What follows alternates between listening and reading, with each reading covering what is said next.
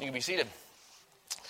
Well, welcome to our Lord's Supper service. Once a month we get together as a church to focus on, what we do with the Lord's Supper. That is, look at Jesus and His blood, His body, His work on our behalf. Now, there are a few different phrases that are used to describe what we do tonight. Different histories, traditions, or denominations call this thing different things. We tend to call it the Lord's Supper more than anything else. That's in 1 Corinthians 11, verse 20, that phrase, Lord's Supper. Acts 2:42, a passage I referred to at the end of both services on Sunday, refers to the breaking of bread. Same thing, Lord's Supper, breaking of bread. 1 Corinthians 10 calls it communion with Christ. So maybe you grew up in a tradition that calls it communion more than Lord's Supper. If you grew up in a Roman Catholic tradition, you heard Eucharist.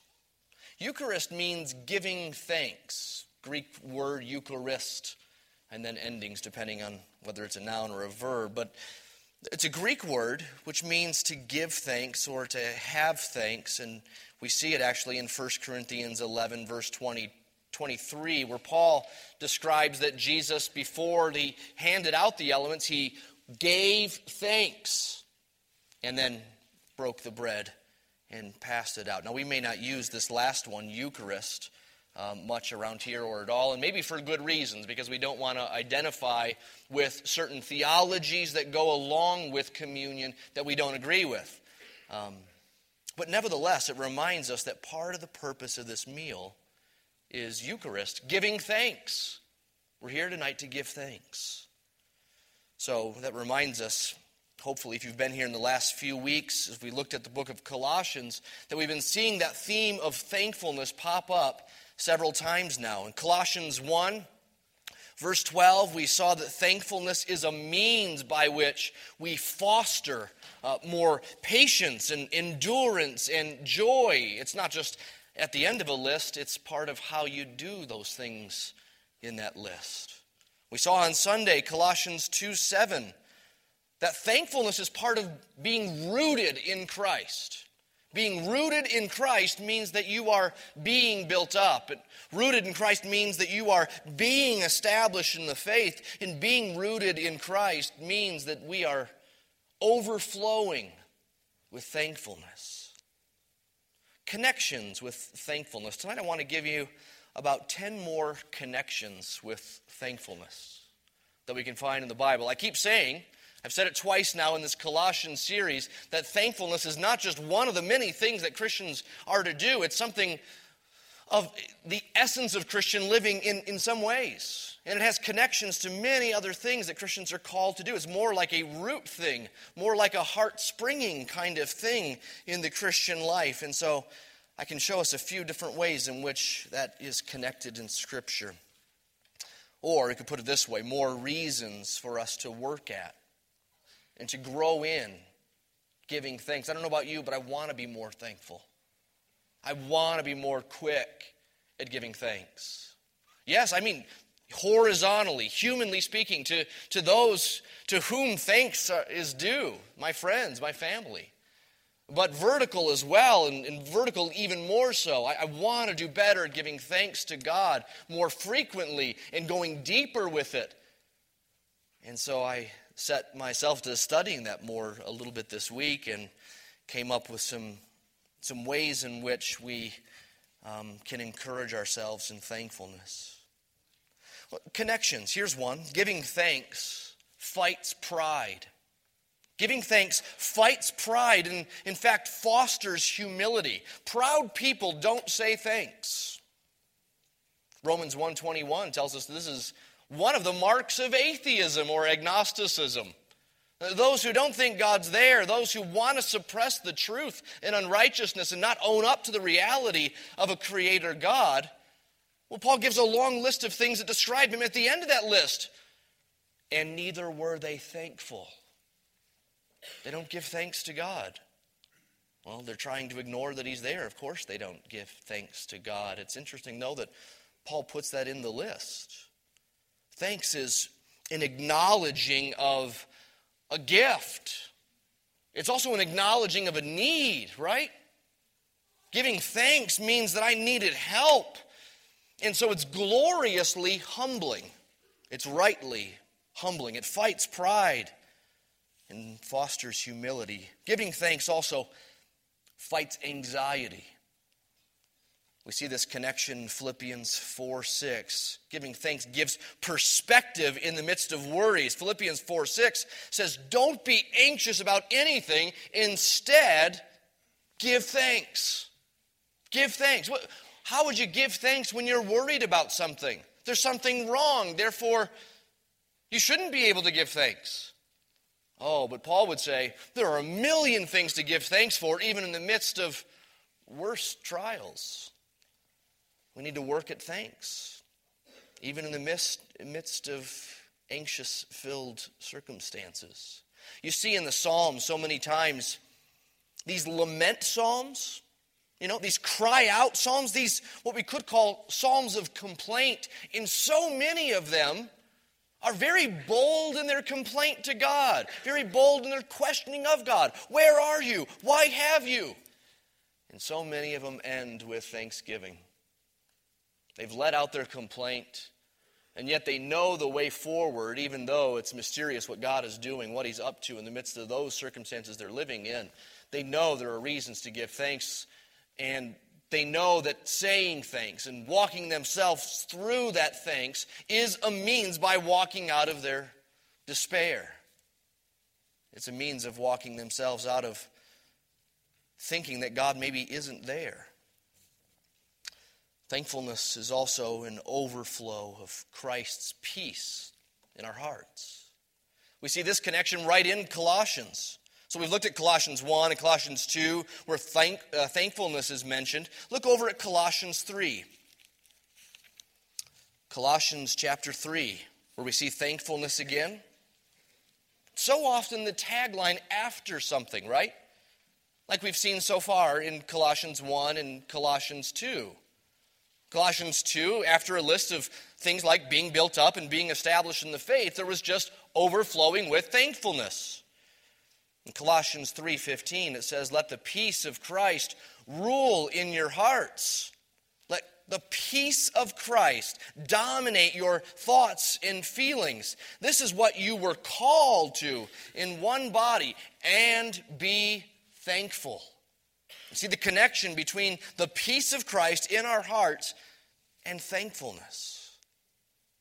Giving thanks is also an overflow of the word in us. Look at the next verse. Colossians 3:16, let the word of Christ dwell in you richly, teaching and admonishing one another in all wisdom, singing psalms and hymns and spiritual songs with thankfulness in your hearts to God.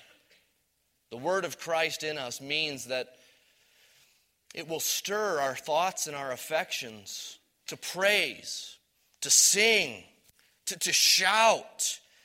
And of course, no doubt, a big part of that singing and shouting and praising to God is thankfulness in your hearts to Him. It's an overflow of the word in our hearts. It's also part of being watchful. Look at Colossians 4:2. Chapter 4, verse 2, another time in which thankfulness is mentioned in this thank-filled book of Colossians. Colossians 4:2, continue steadfastly in prayer, being watchful. Literally, it's with thanksgiving. Be watchful with thanksgiving. We watch. We're on guard. We stand firm. We stand out on the post, keeping guard by giving thanks. Giving thanks is, of course, also right in this verse, how we continue in prayer. That's how the first part of this verse began. Continue steadfastly in prayer. Prayer is part of being watchful. Thankfulness is part of being watchful. And no doubt prayer and thankfulness go together hand in glove. Thankfulness should, and often does, lead us to prayer. And thankfulness is often the heart of what we're praying. And we need more prayer, don't we? I know I need more prayer. Okay, here we have a connection. Thankfulness is part of the way in which we continue steadfastly in prayer. You do it with thanksgiving. Giving thanks is also, we could say, just right. Or we could say it's reality. We could say thanksgiving, giving thanks, is the greatest reckoning with reality that's out there. Right? It's getting reality into perspective in our minds and our thoughts and our affections. 1 Corinthians 4, Paul asks the Corinthians, what do you have that you have not received? And if you've received it, he said, then where's bragging? Where's boasting? Well, what's the opposite of bragging, boasting? Wouldn't it be thankfulness? That's one opposite of it, isn't it? What do you have that you have not received? We could put on a different end to that verse that Paul says there. What do you have that you have not received? And if you've received it, then why not give thanks? It's right. It's reality. You can even look back to Colossians 3. Look at verse 17. One more thankfulness verse here. Everything in this verse, it says, is to be done in his name and with giving thanks. Everything. Everything is to be done giving thanks. It's right. It's reality. It's a great reckoning with reality to give praise to whom it's due, to acknowledge from whom it comes. Giving thanks is why we are saved. Praise is why we have been saved. You see this in 2 Corinthians 4:15. You see it there so well. Paul says, picking up in the middle of a sentence, so that the grace which has been spreading to more and more people are coming in, more and more people are being forgiven, more and more people are right with God. The result of that is the giving of thanks more and more to abound to the glory of God. More and more people coming in, resulting in more and more thanks and glory and praise to God. Giving thanks also induces more and more praise. Just like more sin produces more and more blindness and more waywardness. And just like more love, maybe for a spouse, grows into more and more love, so that something of growing in love together in that one flesh relationship, oh, yeah, I know it has its peaks and valleys, but it's almost exponential, isn't it? I mean, the more you have love, the more you can love. The more you want to love, the more you're hungry for that love. In the same way, more thanks to God grows into a habit of thanks and a craving for thanks. Giving thanks to Him. Also, giving thanks will never, ever be done. It's never enough. Let's connect our thankfulness to heaven. We will never fully acknowledge all that He's done, all that He currently is doing, all that He ever will be doing. That's what we will do forever and ever, is to praise Him. And we'll never stop. 1,000 years in, it's like it's the first day. That's what it says in Amazing Grace, that great old hymn, right? When we've been there 10,000 years, it's like it's the first day. You don't get to the end of it, and He says, all right, you can stop now. Cut it out. All right, I mean it. He doesn't do that, right? I mean, I'm not one that gets any kind of applause, but I imagine if you were the kind that would get large, long applauses, you would feel uncomfortable. You know, the guy who wants to begin a concert and can't because they're applauding so long. Come on, cut it out. Not with praise to God. In heaven, it'll go on forever and ever because it's never fully as great as He is great. It's never fully a perfect, ultimate reflection of His worth and wonder. So we will never, ever fully acknowledge all that He is and all that He's doing. So we need more of it now. We need to hunger for more of it now. If it won't be enough, even in the new heaven and the new earth, think of how short we come now. Think of how short our thanks to God is compared with what thanks is due to him. We need to see good thankfulness, don't we? We need good models.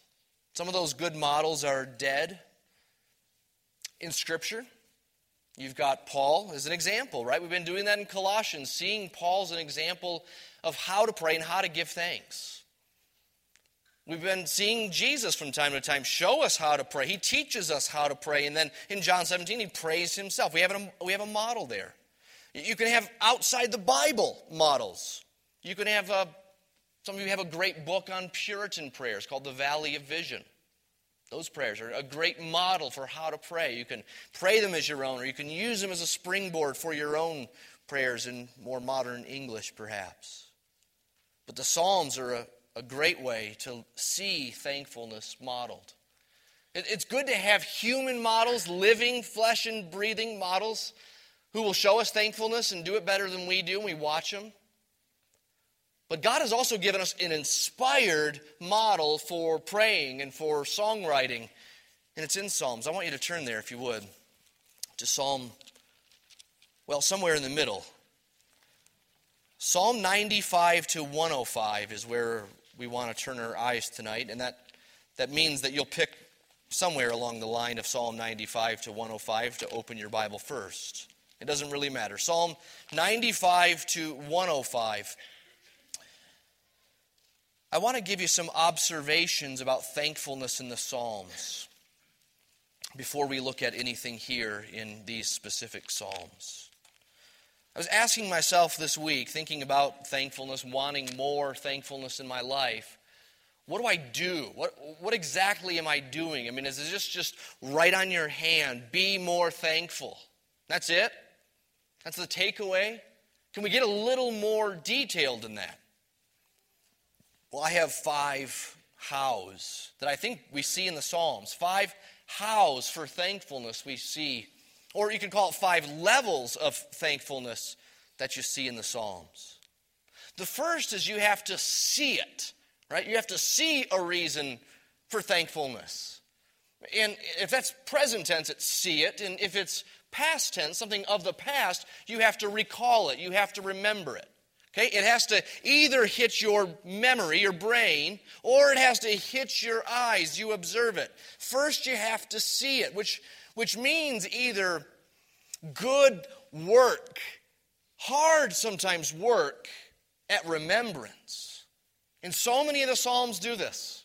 When they say, we should praise you, Lord, we will praise you. When it calls God's people to praise him, it so often goes on this tour of church history, you could say. The Old Testament history of God's faithfulness in these stories of the past. Psalm 78 does it well. Psalm 106 does that well. But it also means for us, we have to see with eyes that are eager to be thankful in what we're observing in our lives. We have to go to work tomorrow. We have to wake kids up and send them off to school tomorrow, or teach them at home. And we have to do this thing and that thing, go this place and that place with eyes eager for thankfulness, like a sinful man goes gawking for girls. Now, I use that as a purposeful illustration because every guy in here knows that temptation. Every guy knows wandering eyes. And hopefully every guy in here knows the battle of fighting wandering eyes. But those wandering eyes would give us maybe a good picture of eyes that are looking for thankfulness, reasons for God's praise, reasons to see his blessings. Be a blessing gawker. Second thing, I think, is step towards thankfulness is pondering it. You see it first, then you ponder it. You have to realize what it is, what just happened. You have to realize what could have been. You have to realize what could have been and wasn't by God's grace. You have to think of all the ways in which it could have been worse, even in bad times. You have to show and see and think through all the ways in which his loving kindness is over all his works. Think through connections. Think through how frequently he has done this. This thing that you're just now noticing and pondering. Notice how faithful he's been to bring it into your life for years and years without your thankfulness, without your noticing even. It takes time. It takes time to ponder like that. We need to ponder his blessings. We need to ponder who he is and ponder what he's done and what difference he makes in what he has shown us in his creation. Third, we have to feel it. You have to see it, ponder it, and then you have to feel it. This can't just be theoretical. Many places, well, like Colossians 3, tell us to be thankful in our hearts. Psalms tell us that too. Be thankful in your hearts. And it doesn't just mean emotions. That means mind and emotions. But it definitely includes the emotional part of man. We're to feel it. True thankfulness isn't just saying thanks. It's sensing thankfulness. It's gratitude in the heart. And when we don't feel it enough, we need to see what it is we're thankful for more, ponder it further, and then feel it even more. Fourth, we need to tell him. You need to see it, you need to ponder it, you need to feel it, and then you should tell him. It's not enough just to feel it. He wants to hear it. To tell him even in descriptive ways, to recount to him our pondering of what he's done and who he is and what connections we've seen. To take it to a different level of telling it to him. Which means that we're not just saying to him we're thankful for a thing, but we're thankful for perhaps a thing and how it came to us and why it came to us. And so that words like how and so that and for are loaded in the Psalms to give us not just reasons for thanks, but descriptions of reason for that thanks. Tell it to him. And lastly, I think what you see in the Psalms with thankfulness is it not ending there, but it bursting over for a desire for others to catch it, to do it, to join you with it, to join you in it. So you could call this promoting it in others. You got to see it or recall it. You got to ponder it, feel it, tell it to him, and then where it's truly thankfulness, we want to see it bubble over. We want others to catch it. Right? I mean, even as a kid, when you got a great birthday present, you were thankful. You've already pondered, probably before you got it, you pondered the implications of this new toy, this great G.I. Joe flight deck thing that you can, I mean, it's huge, this giant toy with a lot of D-cell batteries. You knew it was a good one, and it required like 8 D batteries. One of those presents, you've already pondered it, you already feel it, you tell it to mom and dad, it doesn't stop there. Your friends join you in it, right? You tell them, and you show it to them, and we need to do that kind of thing in spreading his praise and calling others to join with us in thanks to God. So now look at Psalm 95 to 105. To no specific place, but I want you to see these words up here on the screens scattered throughout these Psalms. These are words of what these Psalms call us to do, to sing, to make a joyful noise, to break forth, to come into his presence, to shout, to bless his name, to make him known, to say, to glory in his name, to remember, to declare his praise, to observe, to seek him, to cry out, to exalt him, to worship him, to bow down, to give thanks, to declare, to ascribe, to be glad, to tell. This Hebrew word for give thanks that's used most often here in these specific Psalms, the Hebrew word yada, and if I'm not mistaken, that it has a connotation of casting and throwing. of shooting something. What that means is that our thanks to God it's cast to Him. It's like the picture of, crowns being tossed to Him. We throw our crowns down in the description of heaven's worship in Revelation. Well, giving thanks is something like a hurling of praise back at Him. The Psalms tell us to sing. We're familiar with that, but don't they also tell us to shout, to tell, to describe, to say, to make known? Now, that means that there's some kind of difference between singing and telling, some kind of difference between singing and proclaiming, declaring. Psalms are often corporate, right? It's not just personal, it's not just I, it's we. And it's not just me, it's you. There's a call on the people to do this and to join with the people in God's praise. Well, tonight we're going to do something that's a little unusual for us, but we've done it before.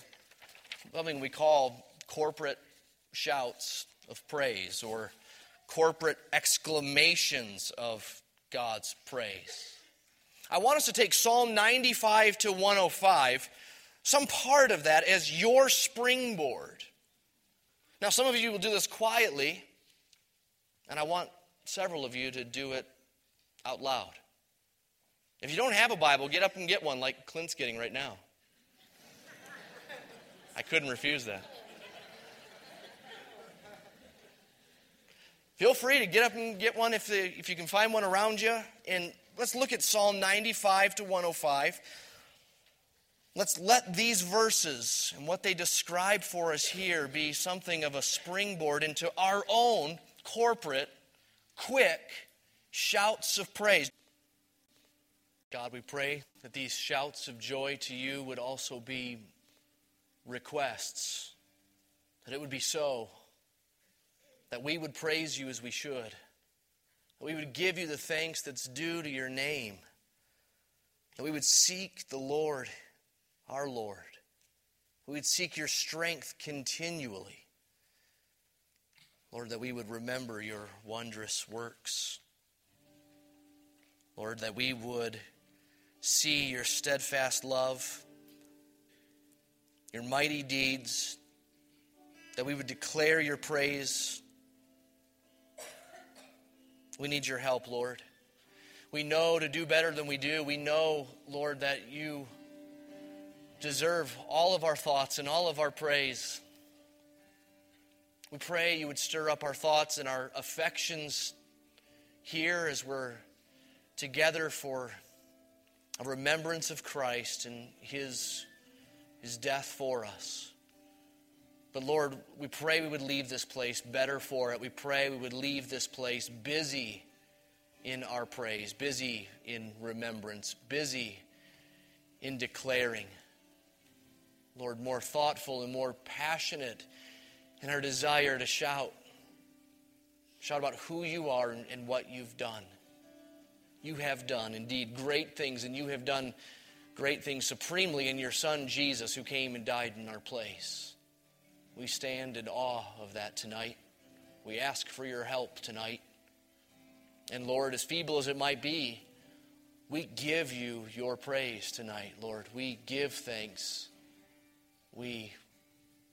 Lord, we praise you for your goodness and love. Pray in Christ's name. Amen.